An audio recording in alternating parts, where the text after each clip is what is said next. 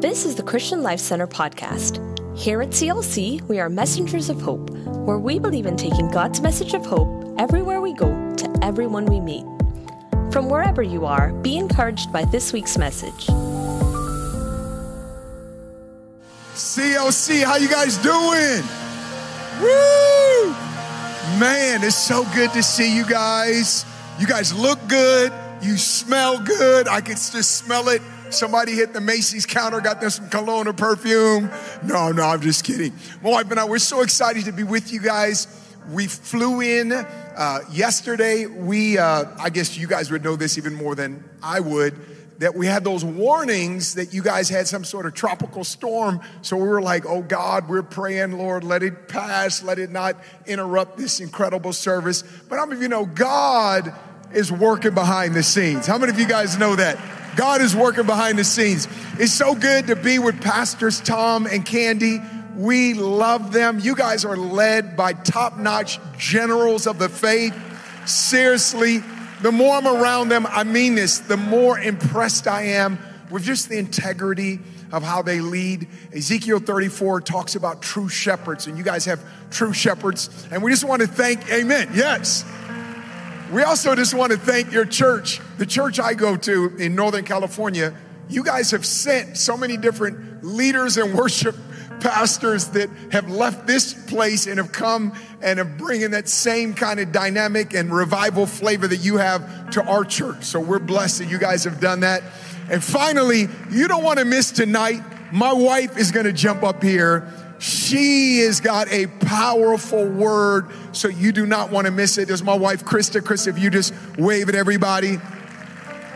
If you have a Bible, if you would go to Luke chapter 5. Luke chapter 5, and I'm going to open and read from that passage. And as you do, we do have some products. My wife has a brand new book, and it's called Singled Out in a Couple's World. And her book isn't about trying to help you get on christianmingle.com or Tinder, swiping left, okay? She's talking about your singleness is strategic from heaven. That God wants to leverage your season of singleness to maximize your destiny. That your calling and your purpose can go on regardless of your relationship status. She shares her story, but it isn't just for singles, and you may want to buy it for someone if it's not you who is in that season. But it's really about Abraham laying down their Isaac on the altar. We all have something we're waiting on the Lord for, something that we in the season feel like we're sacrificing, but as we do, God will give us back something better when we do it His way versus we force it our way. Isn't that right? So we've got that out there. Then I've got a brand new book, just released it. I wrote a book years ago called Prophetic Evangelism. This will be the last quick commercial break. But since I was with you last, I rewrote the book. It has like 45% of it is completely brand new material. About 55% of it, I rewrote what I had in it. I put in a whole bunch of new stuff. So prophetic evangelism is simply this: how to hear the voice of God out there when you don't have the awesome musical accompaniment, right? Somebody's not on the keys, and how you can get a word of knowledge and prophesy over the barista at Starbucks and lead them to the Lord, or your family members or your workplace. So it is about being prophetic in the marketplace. And so we've got that out there, and we've got other stuff. Luke chapter 5, and I'm going to start reading at verse 17. It says, "Now it happened on a certain day as that's Jesus was preaching, that there were Pharisees and teachers of the law sitting by." Can you say sitting by? "Who had come out of every town of Galilee, Judea, and Jerusalem, and the power of the Lord was present to heal them." Remember that, underscore that. "Then behold, men brought on a bed a man who was paralyzed, and when they sought to bring in and lay before him, and when they could not find out how they might bring him in because of the crowd, they went up on the housetop. They let him down with his bed through the tiling," or some translation says roof, "in the midst before Jesus. And when he saw their faith, he said to him, 'Man, your sins are forgiven you.' And the scribes and the Pharisees began to reason." Somebody say, uh-oh. "Saying, 'Where is this who is this who speaks blasphemies? Who can forgive sins but God alone? But when Jesus perceived their thoughts, he answered and said to them, why are you reasoning in your hearts? Which is easier to say, your sins are forgiven you, or to say, rise up and walk? But that you may know that the Son of Man has power on earth to forgive sins, he said to the man who was paralyzed, I say to you, arise, take up your bed and go to your house. Immediately he rose up before them, took up what he had been lying on, and departed to his own house, glorifying God. And they were all amazed and glorified God and were filled with fear, saying, we have seen strange things today. And then I'm gonna read one verse out of Mark chapter 2. You can, thanks so much, bro. So appreciate that. Mark 2 verse 1 says, and again he entered Capernaum after some days, and it was heard that he was in the house. Immediately many gathered together, so that there were no longer room to receive him, not even near the door. And he preached the word to them. You know, it's funny. I think it was probably one of the last times that we were in the southeastern portion of the United States. I think it was, or at least the East Coast. My wife and I, we had taken an Uber because we were preaching at a church, and so they had an Uber, and we wanted to go over, I think, to the mall and check out their mall and whatever. And I noticed that the guy had a Dominican Republic flag hanging from his Uber, which got me super excited because it was a flashback, because my wife and I, we spent our honeymoon in Punta Cana in the Dominican Republic, in the DR. And so I had this flashback as I was talking to this guy, and I was just entering in a conversation, talking to him about his country, hoping that the conversation could turn and I could get a chance to share the gospel. And I thought about my time in Punta Cana with my beautiful bride, still my beautiful bride, but I remember those first early moments of us newlyweds on our honeymoon. Now, I want you to think with me, because there are really only 3 types of honeymoons. Okay, y'all ready for this? First type of honeymoon is the honeymoon where you go wherever it is you're going, you collect every souvenir, you take every picture, you eat at every restaurant, you become an instant foodie. You are trying to literally enjoy the moment. Why? Because it took all of your money saved up for multiple years to get this vacation. You may not get another one like this for another 10 years. Come on, somebody, right? Say honeymoon number 1. Say it with me. Say honeymoon number 1. Honeymoon number 2. Okay, y'all got to be mature with me. Stay holy, but be mature. Honeymoon number 2, right? You have kept yourself pure as well as your partner. You have held out. You have honored God with your body. Come on, somebody. You have walked according to the word. You finally made it to the hotel room, right? You're not going to take any trips. You're not going to do any touristing. You're going to do takeout. You've dropped off the grid. Why? Because you're going to fulfill the Genesis mandate to repopulate the earth in 5 days. Come on, somebody. That's honeymoon number 2, right? Right? It's anointed, it's holy, it's right. Come on, somebody.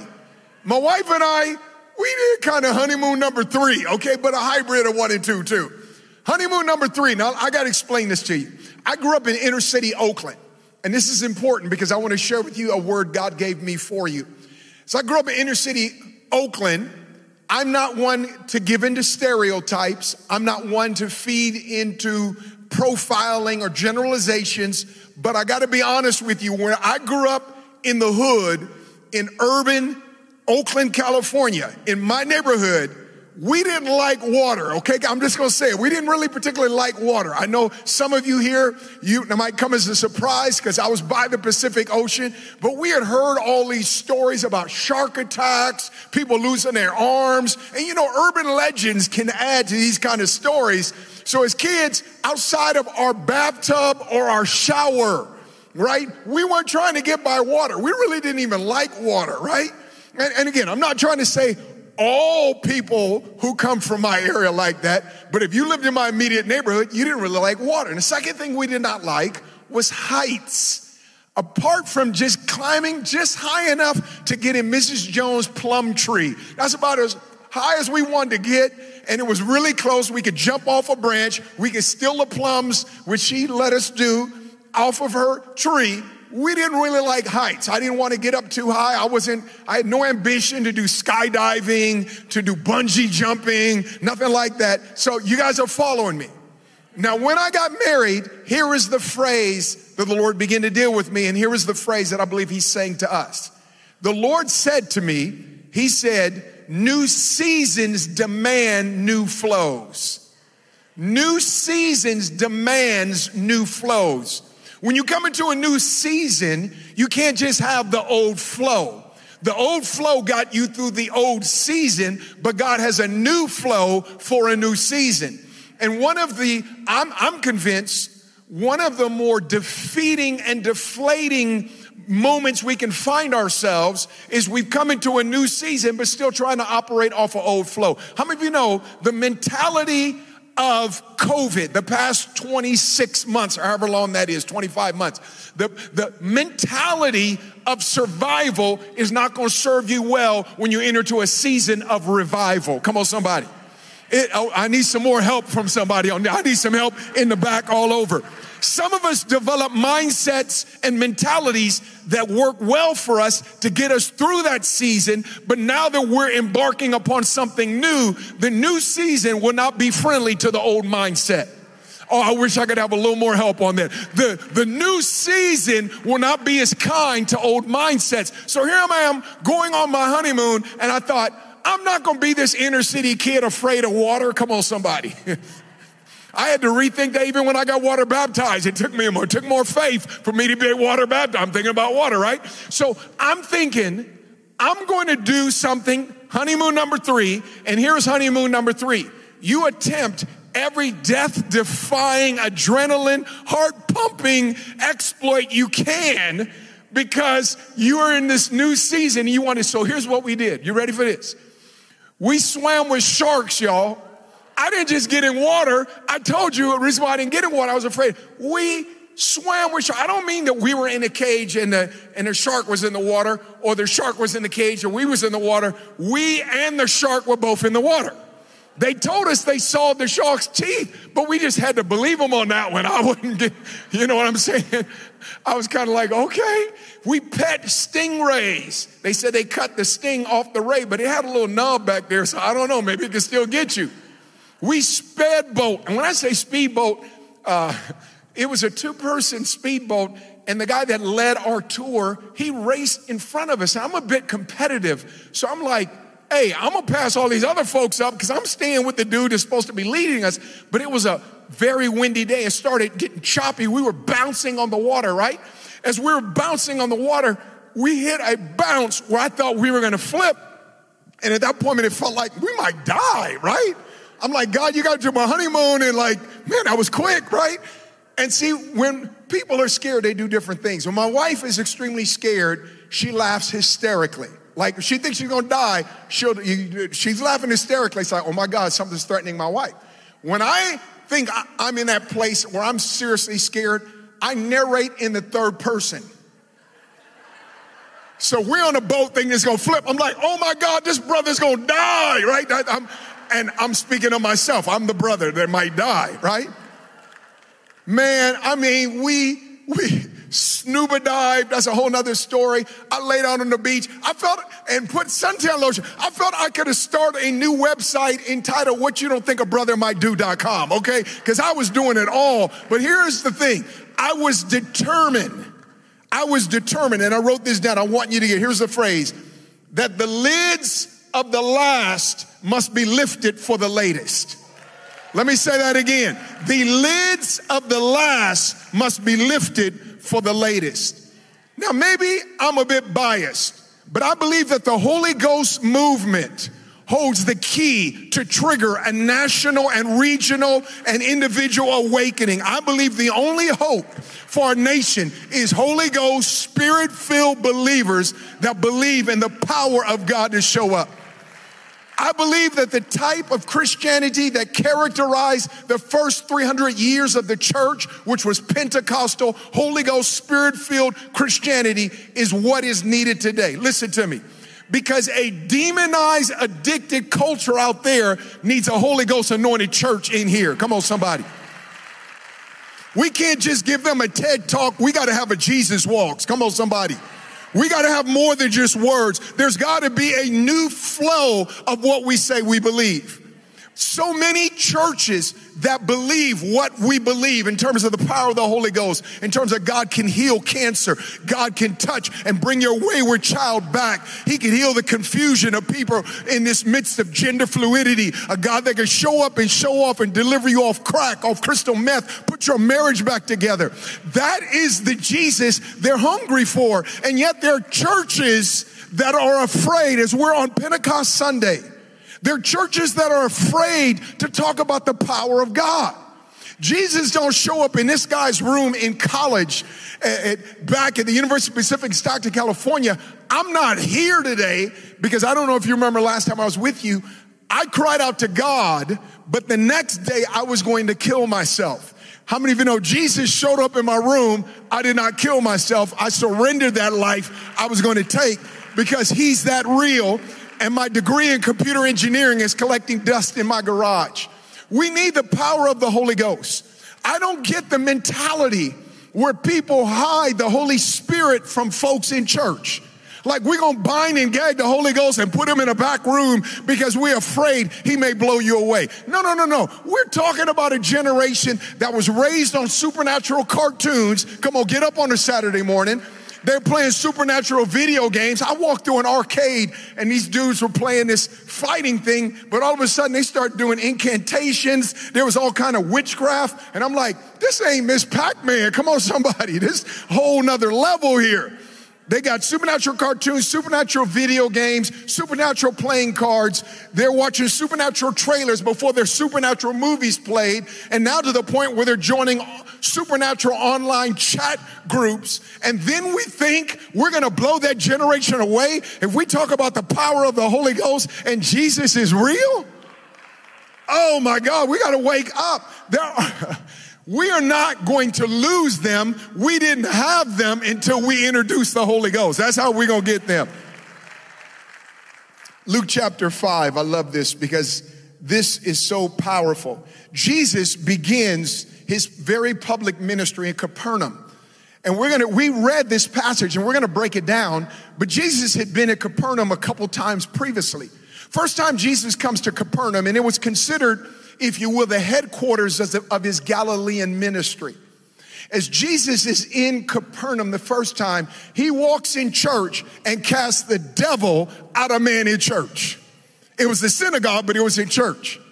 I got a couple of thoughts on that. Number one, let me say this. Deliverance is coming back to the church. Come on, Jesus wants his people free, right? I believe I was in Costa Rica and we were doing some ministry, and as I was over there, a guy literally started manifesting a devil. Now let me stop. There may be some people visiting and that's a bit strange for you. Let me tell you, the evil that would cause a guy to go at a elementary school and begin to open fire on babies, that's not a bad diet. That's not you had a little problem when you were a kid and Dr. Phil could help you. That is evil. That is a devil. Let's just call that what that is. That's not just your mama did something weird while you was a kid and she ate Twinkies while you was in the womb. You got Twinkie foam syndrome and you're going to end up on Maury Povich on a 2-part episode. No. That is demonic. Come on, somebody say it. Let's say it what it is. That is demonic. And statistics say more Americans believe in a literal devil than they do a literal God. Latest statistics amongst the emerging generation. Crazy, right? Jesus casts out, and you know what? I think we need deliverance to come back again. I'm not against Christian counseling. I believe in it. Amen. But let me tell you something. You can't counsel out what needs to be cast out. Come on, there's sometimes you better get some anointing oil on you, sister. Slap some anointing oil on somebody's head and get that devil out of there. Let's just say it what it is. Are y'all still with me right here? Am I blowing you away for the 9 o'clock? Okay. We with the right group.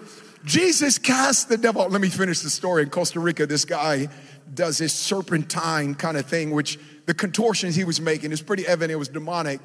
And my son was over there with me at the time, and he looks at me, and he could minister some deliverance, but he felt like it was a bit above where he was experienced. And so we came over together. I came over with him and joined him. We saw Jesus set this man free. And I asked the Lord, I said, God, when I began in ministry, we'd see deliverances all the time. And I said, God, and this was some years back, I said, Lord, why aren't we seeing as much? And I feel like the Lord says to me is that the demonic in North America has become better at hiding, and we've become worse at discerning. We got devils sitting in people up in churches. They shouting amen to a service. They have no intention of implementing the words they shouted amen when they walk out the double doors. This is my second time back. Can I just talk with you? We need the power of the Holy Ghost. We need Pentecost. We need to have people of discernment to begin to discern again, because you get somebody free. Come on, somebody. That's the time for all of us to jump and shout, because we recognize the most powerful message. I'm telling you, it's the most powerful message I preach. In fact, I think every message I preach is about the power of God over the power of darkness. That Jesus is all powerful. And he doesn't have a rival. Come on, we sing the song, but do we really believe it? Do we really believe it? The devil's not going to get in. I know years ago there was this Christian contemporary artist, Carmen, and he had the champion, and he had Jesus and the devil get in the ring. But come on, we talking about right now resurrected Jesus. The devil ain't gonna get in the ring with a resurrected Jesus. Come on, somebody. He can't come near that glory. He doesn't stand a chance. We need to get our God bigger and the devil smaller. Somehow we put them on the little cartoon, the devil on one shoulder, God on the other. No. You need to serve the Jesus that's resurrected in the Bible. You need to get filled with the Holy Ghost. You need to see our God is big God. We need to get back to big God Christianity, because I believe when you got a big God, you get confidence, you get big hope, you get big peace. Come on, you have a big presence where God is sending you when you got a big God. Oh my goodness. Capernaum, another occasion, Jesus heals Peter's mother-in-law, and a bunch of people hear about this healing, and there's now a healing service. So there's deliverance, there's healing, and let me just say, I'm convinced that the water levels for deliverance and healing is rising in the house of God. Could it be, as much as we respect, honor, pray for, support, my mother, she's going to be with the Lord, was a nurse all her life, a healthcare person that worked in that field. Could it be that in this past season, our healthcare workers were overworked because maybe in some instances the church dropped the ball on the healing ministry that we're supposed to walk in? I'll lay it at my feet if not yours. John G. Lake discovered a healing ministry during the time of the last universal plague, if you'll call it, or sickness or pandemic, the bubonic plague or Black Death as they called it. He discovered his healing ministry. Could it be this is an opportunity for you and I to discover that Jesus is Jehovah Rapha, that he's the God that heals? Oh, yes, sir. Yes. So now Jesus comes back to Capernaum, and I love this. After having the word get out on Jerusalem, Twitter, and TMZ, come on, somebody, that Jesus is the one that casts out devils. He's the one that heals the sick. He shows up, and it's SRO. Come on, somebody. Standing room only Jesus. When he gets back to this house, they packed it out. Come on, somebody. They packed it out. And this is the thing. Let me just say this. There are people that think that they need to package and market Jesus. There are people that think that they need to make Jesus more relevant. They need to, in the context of modern terminology, they need to make Jesus more sexy. Let me tell you something. Anything you add to Jesus detracts from who he is. You don't need to add nothing to Jesus. You try to add something to Jesus like putting ice cubes in your Coca-Cola. It will only dilute it. We need the raw presentation of who Jesus is. He's so relevant. He's already in the future. He already knows the future. He knows the end from the beginning. You don't have to add to Jesus. There are people that feel like we got to make Jesus more this and more that. And I'm saying, you know what the problem is? You ain't met the Jesus that can pack out a house simply by showing up with no PR firm. Come on, no marketing. Come on, somebody. He didn't have anybody managing his Instagram. He had all them followers without any of that stuff. And now the room is packed out. I love it. Do we recognize the raw attraction power of Jesus? Do we recognize? See, this is the empowering belief of anyone that leads people to Jesus, is that you're convinced how attractive he is. When you see a Jesus that can show up and pack out a house, you recognize that's the way it ought to be. It ought to be. It's odd that an entire city doesn't. We should begin to think that something is in the way of you seeing Jesus, because if you saw Jesus, you'd be more on fire than me. Come on, my mentality is, if I can get you to experience God, if I can get you an encounter, I can get you to altar CLC, your life's going to change. You're going to see why I'm as excited as I'm excited. Do you believe that as well? All right, a couple of you. Amen. No, I'm kidding. So now here's Jesus. He goes down to Capernaum. He sees all these different miracles. He is now in the house, and all these people are drawn to him. And I love this. He gets the audience, and we read in Mark 2, and we did this on purpose. As we read in Mark 2, it says when the crowd came, let me tell you what he didn't do before I tell you what he did do. He didn't try to give them something programmatic. He didn't try to give them something pragmatic. He didn't try to give them something popular or palatable. He didn't try to give them something he thought, a message that would kind of like be sugar. He didn't sugarcoat the message. The Bible says he preached the word to them.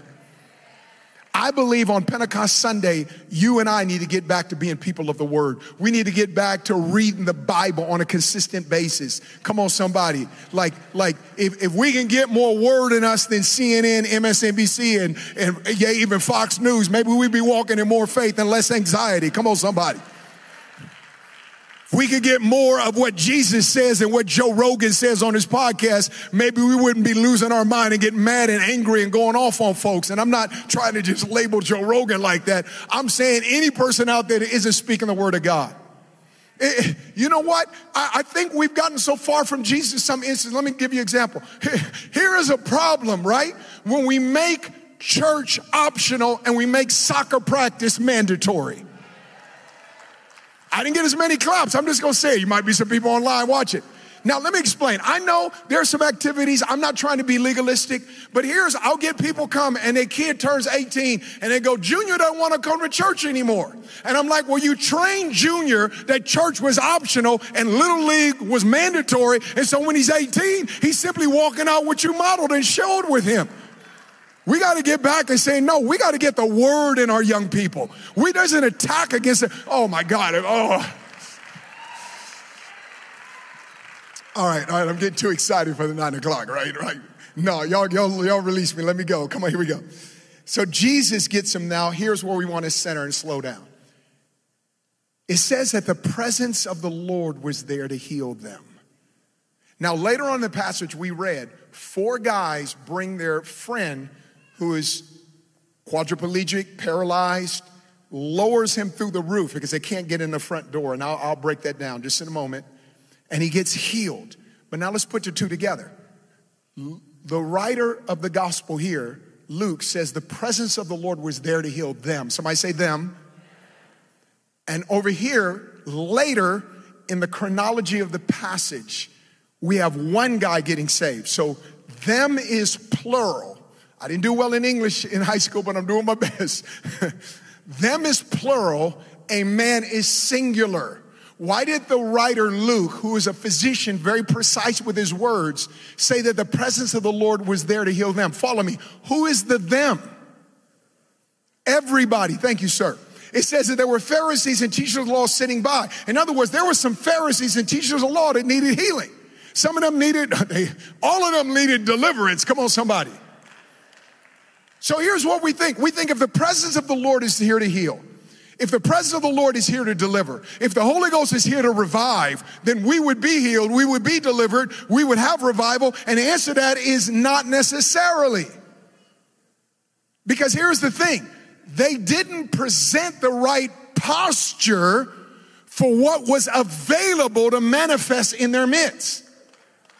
I think that there sometimes has to be a rude awakening before a great awakening. I feel like God is allowed this past season to gloriously wake up the church, that there has been something in a holding pattern. We're waiting for God to do his thing. And he's saying, no. Revival is in a holding pattern. Healing power is in a holding pattern. Deliverance and Pentecostal, explosions are there. They're available. What are you waiting on, church? I'm preaching to me. I hope you understand that. It says that the presence of the Lord was there to heal, but before these 4 dudes dropped their friend and nobody got healed. Well, why does this happen? Let's break it down. It says the Pharisees and teachers of the law were sitting by. Say sitting by. It's fact, in Jesus' day, different than our day. Our day today, teachers stand, students sit. You walk in any particular classroom, of course not during COVID, everything was like online Zoom, but the teachers would stand. If you went to a university and you weren't sure based on age, usually we think the oldest person is the teacher, but you go to university, it's not necessarily the case. You look down, it's the person down in the lecture hall that's standing is the teacher, students sat. Now watch this, flip it. In Jesus' day, teachers sat, students stood. But we read, because we're asking the question, why doesn't this Pentecostal power manifest in the North American church in greater dimension? Why could the presence of the Lord be there to heal? Think of it, revival in a holding pattern. In San Francisco, where we're from, many times, right, they'll let you take off in fog, but they won't let you land. And San Francisco, the Bay Area, gets fog. So sometimes in the morning, if you're coming in, a plane will have to be sent on a holding pattern, waiting for the sun, come on somebody, S-U-N, to break up the fog so there can be a landing strip. We often think revival's being withheld in a closet in heaven till we can fast and pray enough for God to release. And I do believe we need to, 2 Chronicles 7:14, if my people are called by my name will humble themselves, pray, seek my face, turn from their wicked ways, then I will hear from heaven and forgive their sins and heal their land. But could it be that maybe revival is in a holding pattern waiting for the fog of our hearts to clear so we could present a landing strip, and then the cargo plane of outbreaks, of healings, of deliverances, of people getting set free and massive people coming to know the Lord? Could it be that it's not that God is withholding that in a closet, but rather it's waiting on the posture of his people to plug into Pentecost? See, their problem was they were present, but they weren't plugged in. You could be present in church, but you're not plugged in to what God's doing, right? So let me go back to this. It says they were sitting by. So follow me. In Jesus' day, students, what did they do? They stood. Come on, y'all listening. And teachers sat. So if the Pharisees are sitting, what are they saying to Jesus? Well, follow me. We're unteachable. The moment you feel like you've cornered the market on what Jesus does and how church should go, and we get it down to a program, we get it, and nothing wrong with programs. You're going to have a church this size. There's got to be programs. But my thing is that have you let programs eclipse presence? Obviously, your church is not. That's why we're having nights and days like this, is that we're saying presence will trump programs any single day. We're going to go with the presence. Here is the guys that they had their traditions. And the Bible says one thing nullifies the power of God, right? We're talking about the power of the Lord is there to heal. Jesus said, you have nullified the word of God. You've nullified the word as his power. You've nullified the word with your traditions, that we get so caught up in how things were, how we did it, how we're used to having it happen. We fall in these ruts and rituals, and all of a sudden God comes to do something new, and we're not ready to surrender to God at that level, because we want to keep our Christianity over here at the kiddie pool level, and God's saying, you got to go in the deep end. I'm an amen myself. Come on, Sean, preach that, man. That's a good word right there, bro. Preach that. Everybody take a smile break with a brother. It says they were sitting by. They were unteachable. Let me think of something else when I think of sitting. We've heard the term on the tiptoe of expectancy. Whoa, almost fell. On the tiptoe of expectancy, right? When you're sitting back, that tells me something about not only your posture, it tells me something about your expectancy. When you're on the tiptoe of expectancy, you're leaning in. When something excites you, you're leaning into it, right? Come on, somebody. Come on, ladies, whatever that could be for you, right? You're on that home cooking channel. Come on, you seen that home demo and what they're going to do with the big reveal. Dudes, you're at your ESPN kind of checking out the latest score, but you lean back when you're bored. It's like your body language is telling you you're there, but you're not there. They're sitting back, and that tells me something. And then I begin to think, so many times the enemy robs us from what can break out in a church service. Follow me. Maybe not here, but maybe. It depends. Only you can answer that. Is that we come to church expecting the supernormal rather than the supernatural. I'm not saying this to build this up, but I think if we expect the supernormal, more of us will hit the altar at the end before we hit the door. How many of you know there's people no matter what? 12 noon comes, not y'all to 9 o'clock, right? Y'all got up. But I'm in churches 12 noon no matter what. There are people that go hit the door. They never hit the altar. That tells me you came expecting the supernormal, not the supernatural. Because if you really believe Jesus at the altar, you're going to get up to the altar, even if it's for 5 minutes, and get before the Lord. Let him touch you. Let him deliver you. Pray. Ask God to bring Junior back, your baby girl back from her deconstruction. Come on, you're going to believe God can do this. Says they were sitting by. What a wasted opportunity.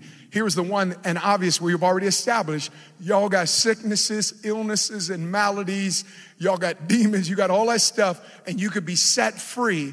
And the only thing stopping, you can't even blame the devil on this one. Come on, somebody. How many of you know people want to blame the devil? No, you can't blame the devil. That's you. Devil can't stop you when you decide you're going all in for outpouring of the Holy Ghost. Devil can't stop you when you decide, I'm really going to walk with God. This thing of 2 steps forward, 3 steps back, I'm not going to blame the devil on that. That's us. Come on. We got to bring some sticks into our own fire. I can't just wait for pastor to keep my fire burning. I got to go get my own sticks. That's what Paul did. And we're going on the stick of morning intercession, the stick of word devotion, the stick of right living. Come on, I'm going to keep my own fire burning. No one else is responsible for your fire. You're responsible for your fire. So here they are, they're sitting by, right? And I thought about this other thing. This is just some thoughts. In any given room, the capacity of a room of standing room only is always more than people sitting, your sitting capacity. How many of you understand that? It's basic. You go to a hotel and they'll have certain rooms, they're banquet rooms or convention halls, and they'll say this is the standing capacity, this is seating capacity. How many of you know these Pharisees, these jokers are taking up space that other people can't get in because y'all not letting them in? Whole nother story, because this doesn't apply as much. But there are people that have certain attitudes that their attitude they have is keeping lost people from coming to church and finding Jesus. Right? I see these people, man, and I'm like, somebody sat in your chair or in your space or wherever you're at, and you're all up in arms, as opposed to the fact they were new and they didn't know that's the seat you always sit at. You ought to be clapping and all excited. Somebody new came in the house. Worship team come up, they sing a song, it isn't your favorite worship song, and I see some people lean back, I don't like this song. Stop, time out. You want your song, you'll go get your little Apple playlist and put the worship songs you like. But let's believe these people are hearing from God. We ain't here to worship you. We worshiping him. We're going to lift up the name of Jesus. It ain't about what you like and don't like, your song or not your song. Hey, I'm going to worship the Lord if all we got is a banjo, some pots, and some wooden sticks. Come on, some of us got some ancestors. That's all they had to worship with. I wish I could get some folks that will worship God no matter what. It isn't my preference. Come on, that kind of stuff short circuits a revival in the room because you got this attitude taking up space and nobody new could get in. Now finally, 4 friends are at another place in town. Meanwhile, on the other side of town, they got a friend and they say, hey man, we heard about this Jesus. Last time this Jesus was here, he went to this church, man, this dude had the devil. Cast the devil out of the synagogue. Oh, they're going back and forth. And they said, hey, then I heard this guy's mother-in-law, she got healed. All these people got, hey, it's our only chance, man, come on. And so they grab them. 4 friends, I don't know what it's like, but maybe like a medical mash cot. They lift their friend up, and they got to carry a distance. They got to get him there. And when they get to the room where Jesus is at, we already established, it's packed out, not completely standing room only because you got some Pharisees sitting by taking up too much space. So they go to the front door. They can't get in. They go to the side door. They can't get in. They go to the back door. They can't get in. And here is the thing that I really have come to tell you, and we're going to get ready to move towards a close. I love this. See, what you do when you hit a wall tells me what kind of Christian you are. You ever see some folks, they hit a wall and they bounce. Peace out, deuces. They hit a little bit of difficulty and all of a sudden they're going to kind of like not be as committed to God. They're going to walk away. They're going to fall out. They're going to get offended. You can go on and on and on. And let me tell you what, that tells me what kind of Christian you are. That when you hit, what you do when you hit a wall tells me what kind of Christian you are. You know what these 4 dudes did? They go, hey, we can't get in the front door, we can't get in the side door, we can't get in the back door. Somebody got the idea, let's take it to the roof. Pentecost Sunday is about finding some raise the roof Christians. This is what we need. These 4 dudes, I don't know where the idea came, but they go, we're going to go down through the roof. Like, have you ever done this before? No. They tore open the roof. You go, well, that didn't sound like a big deal. It is if it is in your house. Somehow I just picture 3 dudes get up on the top, they tie the dude up in the cot, they pulling him, 1 dude's on the bottom, steadying it, and they're going, we're really doing this. We are really doing this. And they get up to the top, and the tile was kind of a combination of dirt and probably some other wood or whatever. They're tearing open the roof. Jesus, the Bible says, is teaching the word. So I could just see Jesus saying, I don't know, blessed are those who hunger and thirst for righteousness, for they shall be. And all of a sudden, poop, a piece of dirt falls. And all of a sudden, I love this, and I get someone to come to the keys. As they're lowering a friend down, Jesus sees that as faith, what others called vandalism, what others called disruptive. Jesus said, on account of your faith, a man is healed. Check this out. It took 4 people late to the party to reveal what was there all along.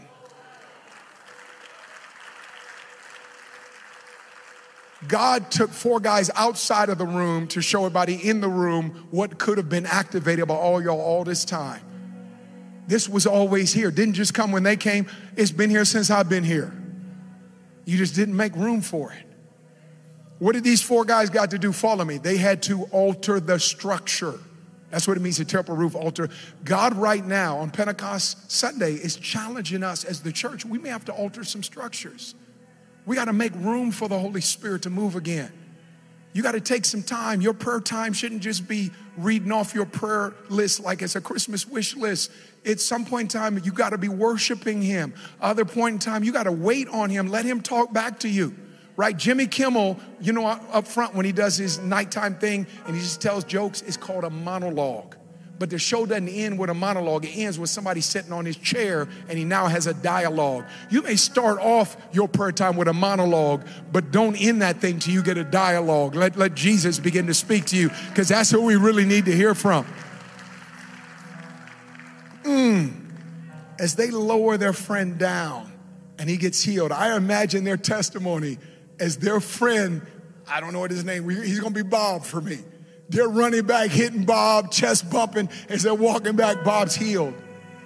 And the fact that there were Pharisees, and the final reason why they didn't receive, Jesus called them out because he knew their thoughts. And here's what he said.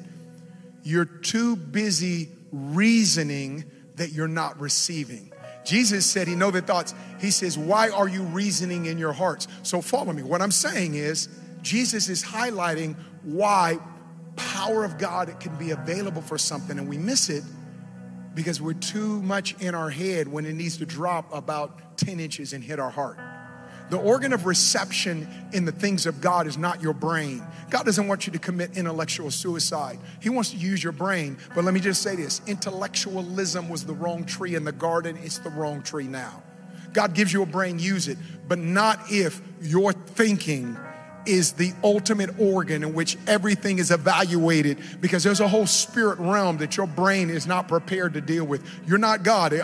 Last I checked, they're not calling you to Alpha and Omega. Come on. Your application for the Trinity has been rejected. Okay, let's just say that, right? You're not going to be God the Father, God the Son, and the Holy Ghost. So put it in perspective.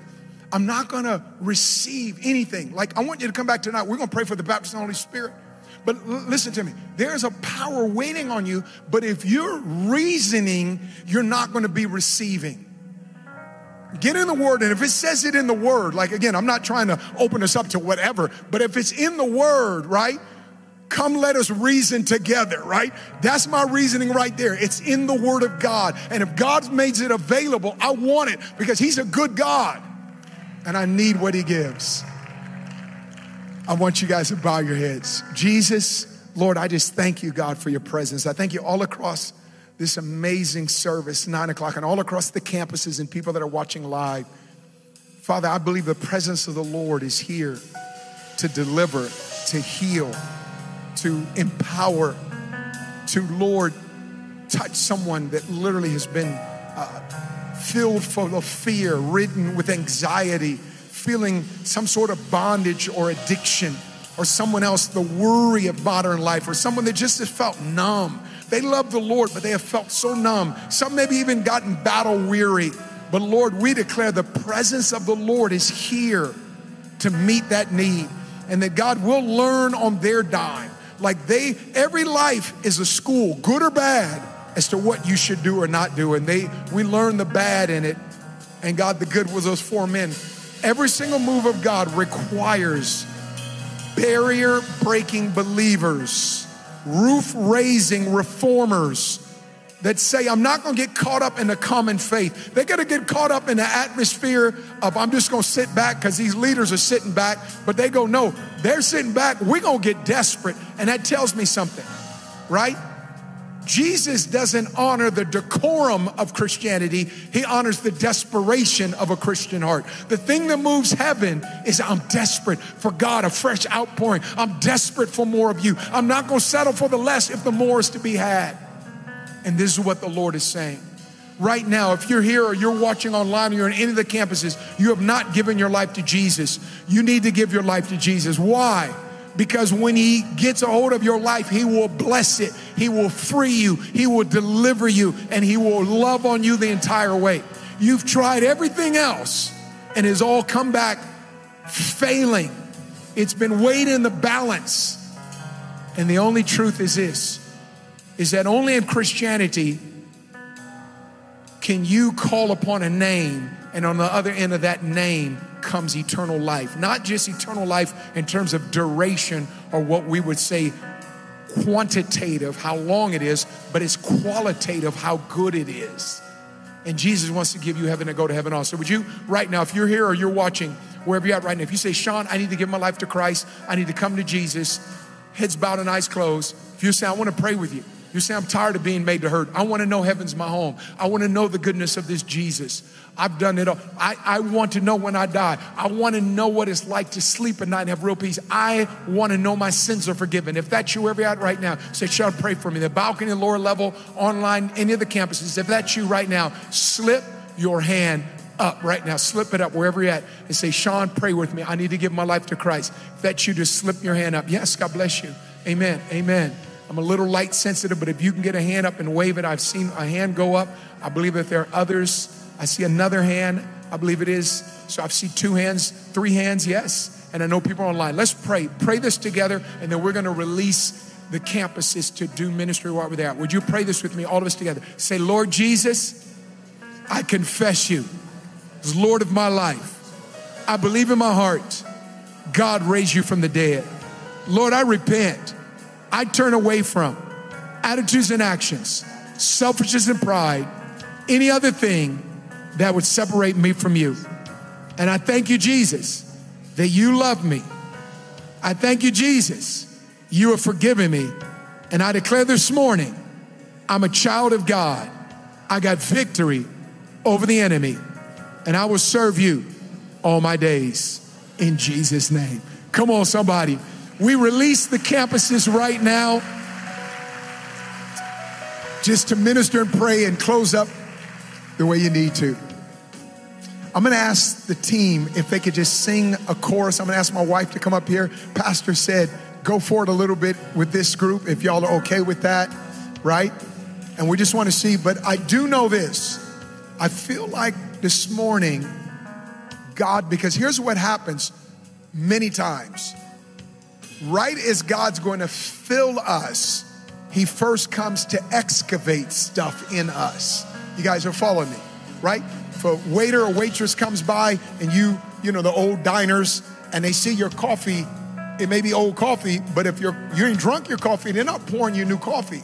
They look for the empty cups. I believe the same is true in the spirit. I believe God looks to fill the empty. When we're full of, that's what them Pharisees, they were full of stuff. We won't say what they were full of, but they were full of something. It wasn't Jesus. But the hungry, desperate were the ones that were able to tear the roof off.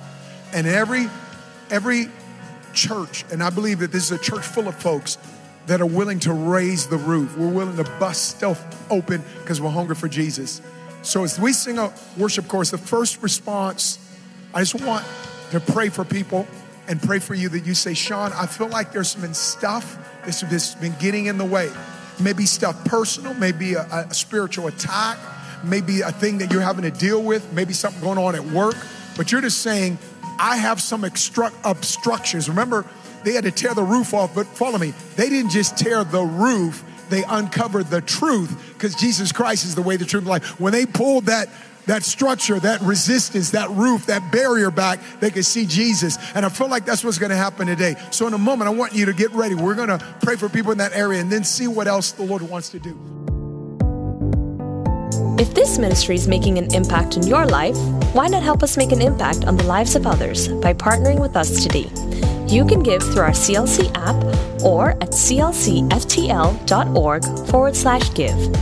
Thank you for listening, and remember to subscribe for more inspiring messages like this. Now go and be messengers of hope.